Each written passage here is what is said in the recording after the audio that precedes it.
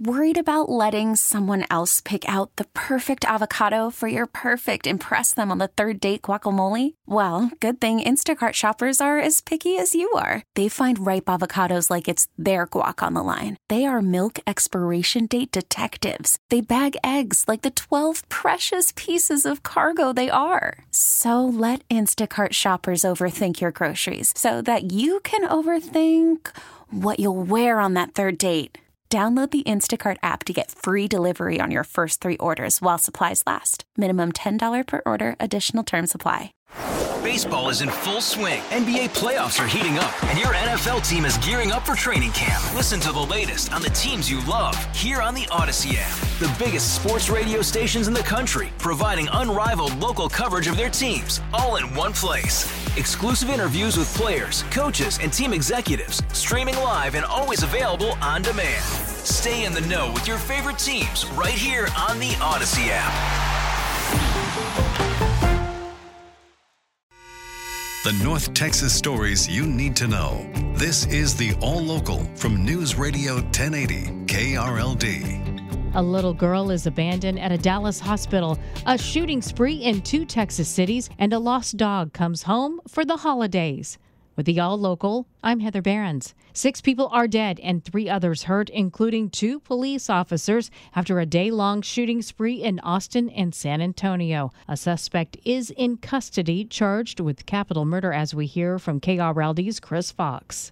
Austin police believe 34-year-old Shane James began his rampage at 10:40 in the morning, shooting a school district police officer in the leg. Over an hour later, police received calls of a double homicide in South Austin. At around 5 p.m., a cyclist was then shot. APD was able to engage the gunman when responding to an active burglary at 7 p.m., where 2 more bodies were found. Austin Interim Police Chief Robin Henderson. We strongly believe one suspect is responsible for all of the incidents. It's now believed the shooting spree began around San Antonio, where 2 others were found dead. In Austin, Chris Fox, TSN News.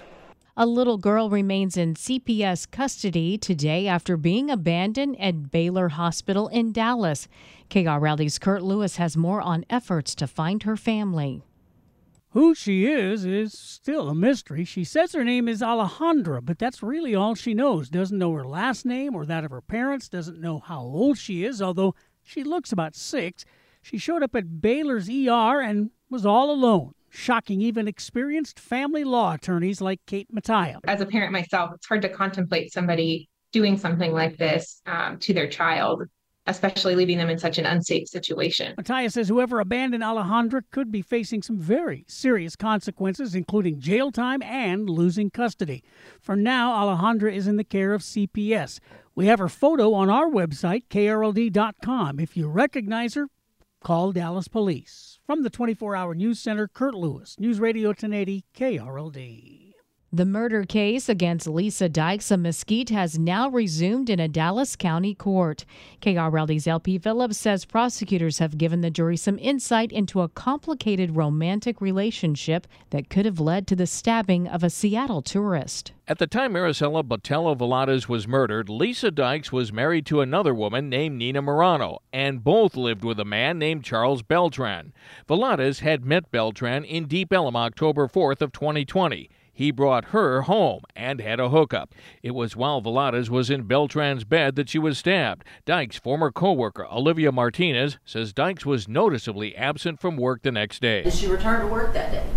That Monday she called in. She called in. Did she give any indication why she was missing work? No. Velades' body was found in a wooded area near Wilmer 5 months after her death. The state says it will call Beltran as a witness later this week. From the 24-Hour News Center, LP Phillips News, Radio 1080 KRLD. The rise of artificial intelligence is affecting just about everything these days. In the world of healthcare, AI is helping breast cancer screenings be more accurate. There's been a few trials that suggest that maybe they're not having these same issues with as much false positive findings on these screening exams. Frederick Howard with the University of Chicago is in San Antonio this week for one of the nation's largest breast cancer symposiums, and it has been dominated by the talk of AI. He says radiologists already use computers in their screening, so adoption of this new technology is being embraced. Dallas County launches a new website to help fight the fentanyl crisis here in North Texas. We get more from KRLD's Stephen Pickering. Figures for 2021 show more than 150 people died from fentanyl in Dallas County. The new website, fightfentanyldc.com, has information about the painkiller from Dallas County Health and Human Services and advice about how to limit your risks. The website also has information about naloxone, which is a medication that treats opioid overdoses. It's now available at most pharmacies. From the 24-Hour News Center, Stephen Pickering, News Radio 1080 KRLD. A nonprofit needs your help Friday to make sure veterans get a holiday meal. Here's KRLD's Andrew Greenstein. Each month, Soldiers Angels holds a food distribution event for pre-registered veterans and military families. With this being the holiday season, all recipients will get a ham along with their usual allotment. Soldiers Angels President and CEO Amy Palmer says the event Friday runs from 10 to 2:30 and they could really use volunteers. We need the majority of the volunteers right at the start, so 10 to 12, and then a little bit less when we get into 12 to 2:30. The event takes place at Holy Cross Catholic Church on Bonnie View in Dallas.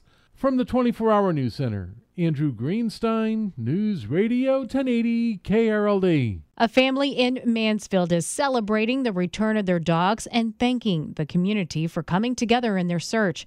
Casey Pearson says her 3 dogs like to chase coyotes, but last week they ran off together and got lost. Neighbors joined the search, and Mansfield police even posted about it online. They found 2 of the dogs dead, but someone offered up a drone and spotted the 3rd dog alive in a field a few miles away.